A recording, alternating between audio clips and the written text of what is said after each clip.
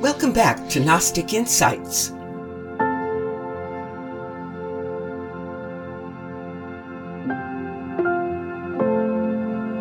My name is Dr. Sid Ropp, and I'm your host.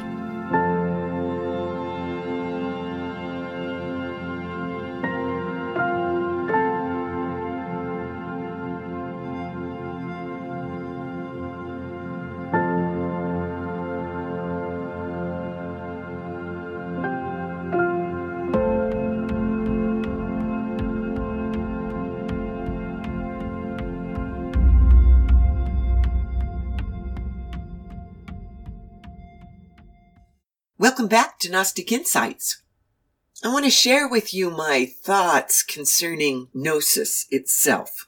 What is Gnosis? You know, there's a lot of Gnosticism out there on the internet, isn't there? And this Gnosis that I am sharing with you is quite different from most of that Gnosticism that's out there. Before 1945 and 1947, when the Nag Hammadi and the Qumran scriptures were discovered and dug up out of the deserts or pulled out of caves where they were hidden, the only Gnosticism they were familiar with was that which had survived the Great Purge brought about by the early Catholic Church and the Nicene Council. They were purposely stripping the Gnosticism out of what has become our New Testament of the Bible. We can wonder why. I think it's because actual Gnosis puts people in contact with the Christ personally, with the Son and the Fullness personally, with the Father on a personal basis. The way that the Protestant Reformation brought a similar change to Catholicism. Because before and currently in the Catholic teachings, you're only basically allowed to access knowledge of God through the interpretations of the church, and you accept their interpretations. Now, the Pope is supposedly the infallible word of God, and your priests are the representatives of that official line of theology. So when Martin Luther reformed that way of thinking to say, no, we can read the New Testament ourselves and come up with our own interpretations. Well, that really opens up a can of worms, doesn't it? Because if we're each allowed to have our own personal interpretation of holy books, then our interpretations might be as varied as there are people. Because all of us have our own opinions. I mean, just look at our own opinions on something as innocuous as the foods we decide to eat. Have you ever looked around you and noticed how everybody you know now has a different diet? Some people are protein only, and some people are vegetables only, and some people are fruit only. Some people believe in all things in moderation and eat just a little. Some people are organic only. Some people are junk food only.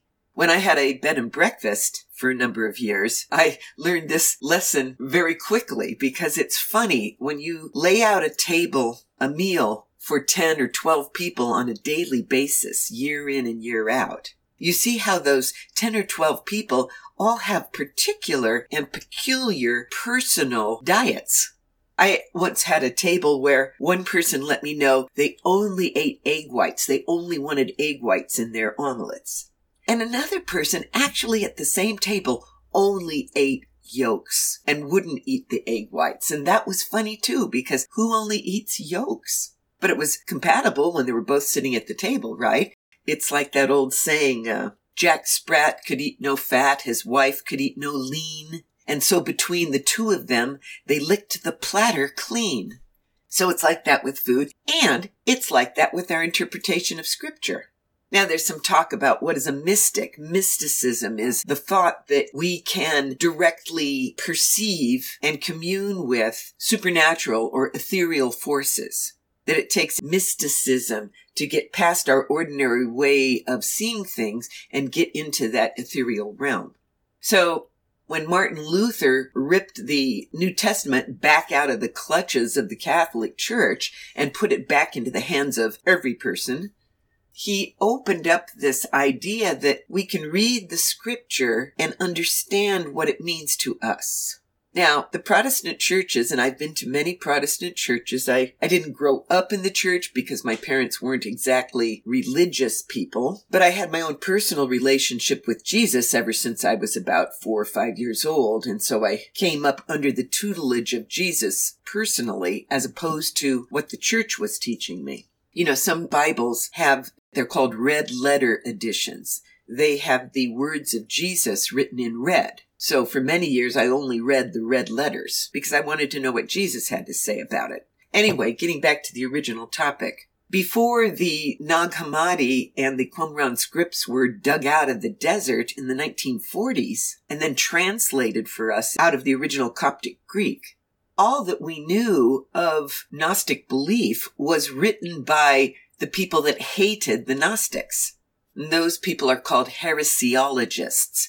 Those who study, ology means the study of heresies, and heresies mean unorthodox belief. So a heresiologist is one who studies unorthodox beliefs. And the Catholic heresiologists were the only ones who had ever seen these scriptures and then translated them for the ordinary believer, saying that is wrong. And now the church teaches this, but that said that, and so it was wrong. So everything they ever said about the Gnostic scriptures was about how bad and terrible they were.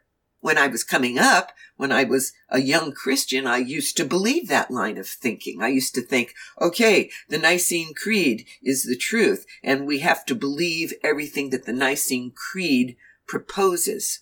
But anyway, I believed in the veracity, that means the truth, of the Nicene Creed, and the way the Protestant churches have formulated the New Testament now. So they're no longer under the clutches of the Pope. Yet each denomination has its particular emphasis. Otherwise, they wouldn't be separate denominations. They'd all just be the Protestants, and there'd be a Protestant church, and it would be one church. But since every founder of these different flavors of Protestantism, they had their own take on what the New Testament said.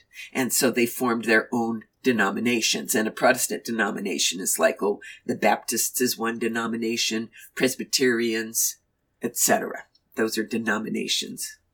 But let me get back to this idea that I began with of what is Gnosis. See, the purpose of studying the scriptures, the purpose of studying the New Testament, the purpose of going to church, the purpose of reading the Nag Hammadi books or the books of the Qumran, or of listening to so-called Gnostic podcasts, is to learn about the ethereal realm, is to learn the will of the God, is to learn who the Father is and what the Father's will for us is. What is our purpose here on earth? Why are we alive? What the heck is going on down here? And what does God have to do with it? What does the church have to do with it?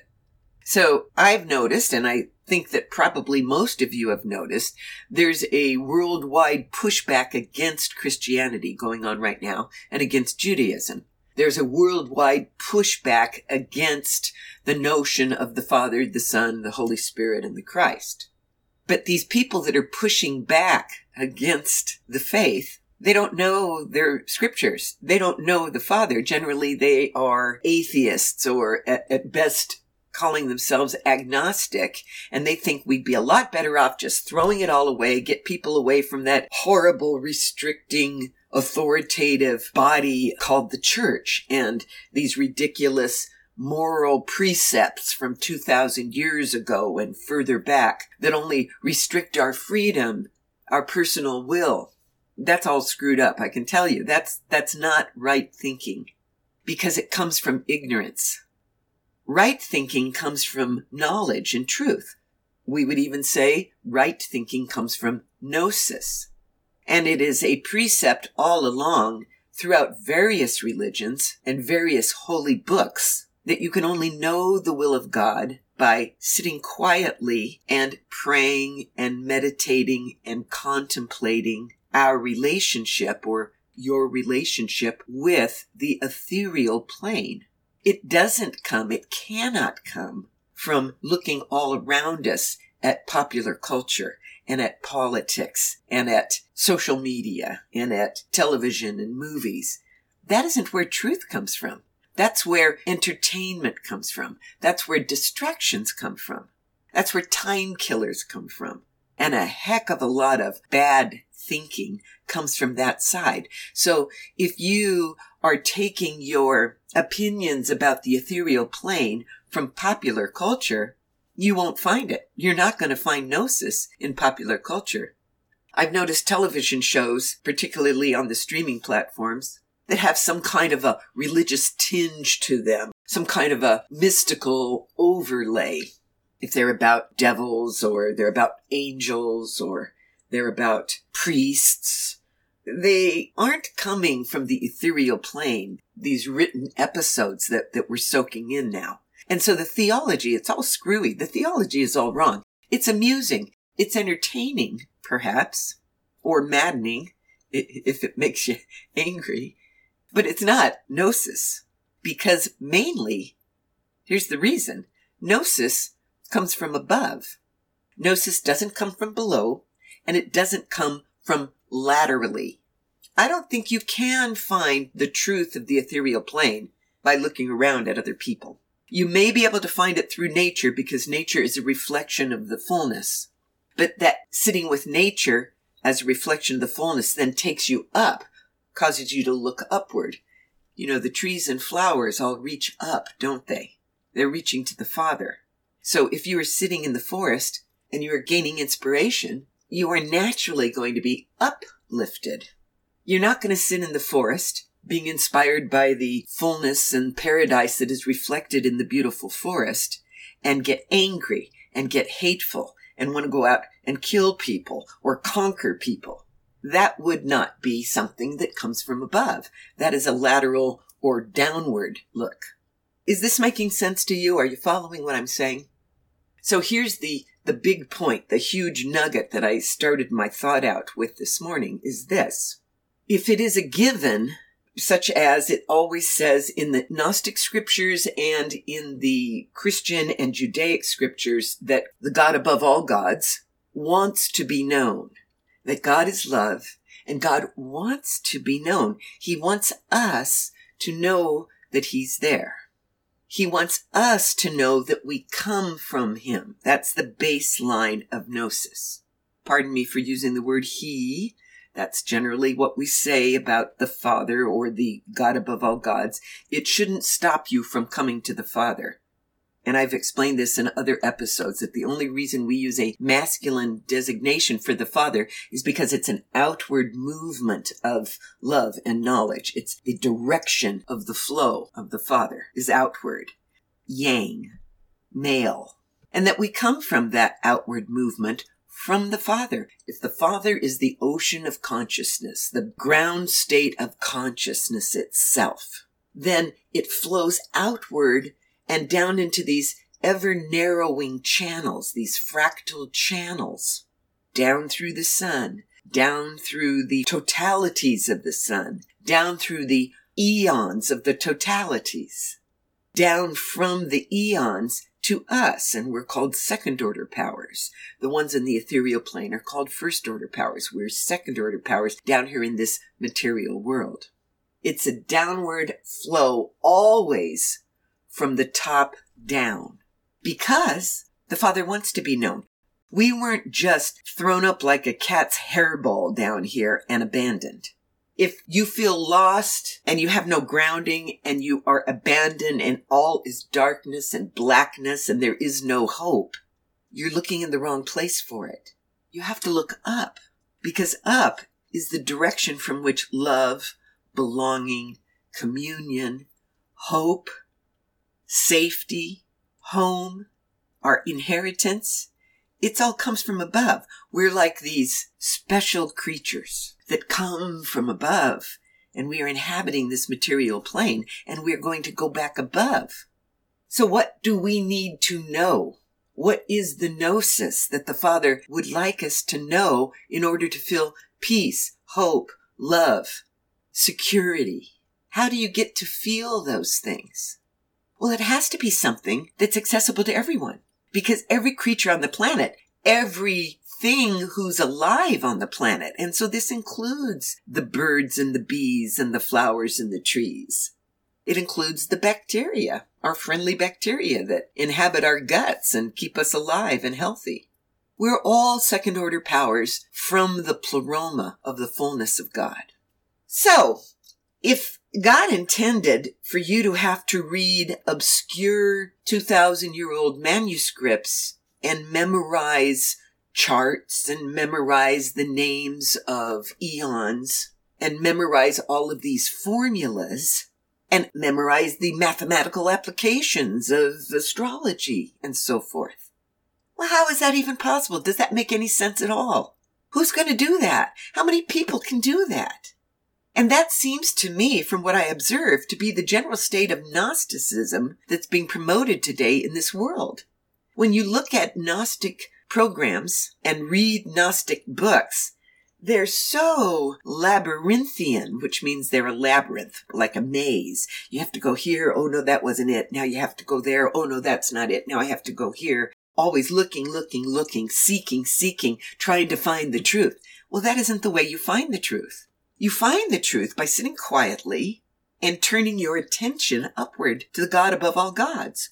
Or, if that is too far away and too obscure, turn your attention upward, I recommend, to the Christ, because the Christ was conceived by the ethereal realm in order to help us second-order powers go back home.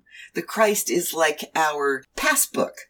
The Christ is perfectly structured and conceived and formulated to save everything down here below.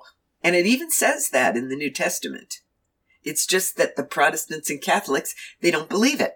They think most everyone else is going to hell. And it appears as though most Gnostics today think everybody's going to hell, except for those few people who have stumbled upon some kind of magic formula to take them upward. Well, if it takes them upward, what, are they going to go up there all by themselves and only a handful, the remnant, the elect, very few thousands of souls are ever going to find paradise or ever going to go and reunite with the fullness?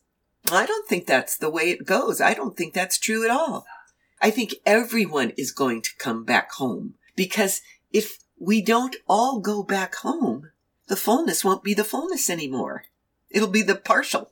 Do you see what I mean? If we are the fruit of the fullness and we are promised to return to the fullness won't be full until we all come back home. The God above all gods will have lost pieces of himself down to hell. Forever and ever, according to religious people. Well, if that's going to happen to most people, then what's going to happen to the flowers? How are they going to learn about heaven? What's going to happen to the birds? How are they going to study the books? See, everybody's going back up. All second-order powers are rolling back up out of the material plane, going back up to the ethereal plane at the end of time, whenever that is going to be. And we get there by realizing our gnosis, accepting the salvation and redemption of the eon that was sent to save us and bring us home, that being Christ. Everybody's going back home. You know, it's like we're on a bus. It's like we're on a big school bus. The person waiting for us at the bus stop to help us off the bus, take our hand, and walk us home, that's Christ. That's the job of the Christ. And everyone recognizes the Christ, but not the people that are looking for him down here on earth.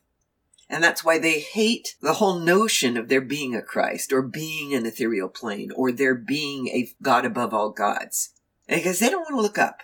So are those people going to hell? No, because they're also second-order powers. They're also going to go back home, but they're going to suffer first. And that's of their own choosing. Right now, you don't have to suffer. You don't have to reject Christ. You just have to sit and turn your eyes upward. On this point, as it says in the letter to the Colossians out of the New Testament, for in him all the fullness was pleased to take up a dwelling, and through him to reconcile all things to him. All things, may I point out, all things to him, making peace by the blood of his cross, through him, whether the things on earth or the things in heaven. And you, back then, had been aliens and enemies in thought through wicked deeds, Yet now he has effected reconciliation by a death in the body of his flesh to present you holy and blameless and irreproachable before him. Now, Paul does add a little catchphrase at the end here, a little codicil. Paul is the guy who wrote this or is preaching this. He says, if you indeed abide in the faith, established and steadfast and not moved away from hope in the good tidings that you have heard proclaimed to every creature under heaven.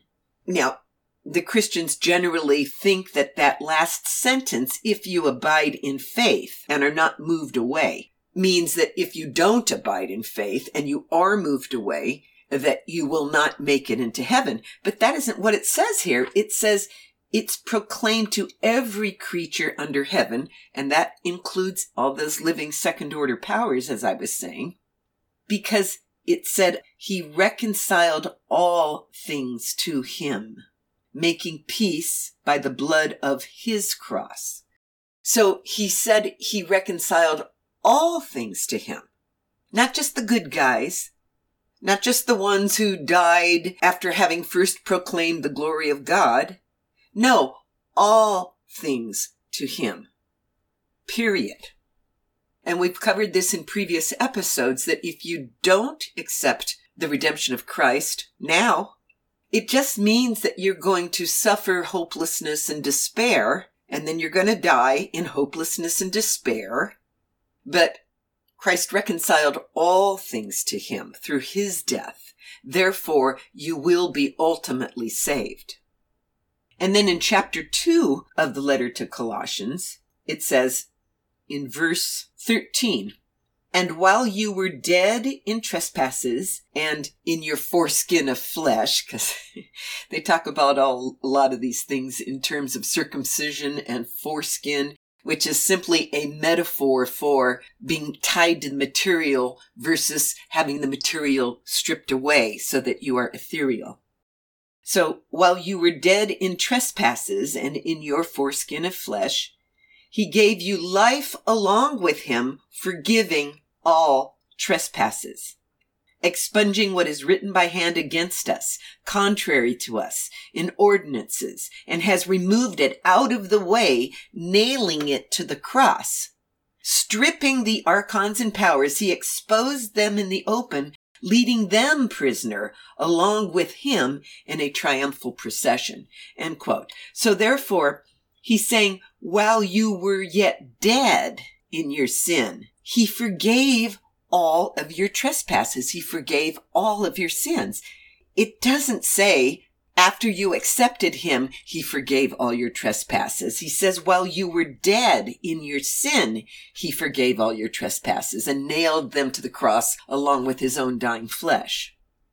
Okay, so I just wanted you to hear that. It is biblical to believe in what we're calling universal salvation, because Christ had conquest not only against sin, but against the archons and powers of evil. And they're all going to be exposed. The light is shining on them now. Back in the letter to the Romans, in chapter 5, it says, the anointed indeed, while we were yet weak, died in due season on behalf of the impious. So once again, Christ didn't die on behalf of the elect. He died on behalf of sinners, on behalf of people that are lost. Not only lost, but living in sin, no matter what your sin is.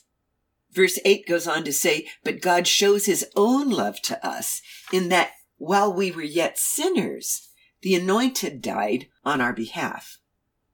And in verse 12 it says, therefore just as sin entered into the cosmos through one man, and I would say that isn't really the man Adam, but is actually the eon, the fallen eon logos. That's how sin entered into the cosmos.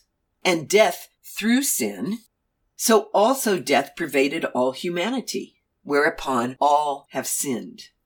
Then in verse 18 it says, so then, just as by one transgression unto condemnation for all human beings, so also by one act of righteousness unto rectification of life for all human beings. For all human beings.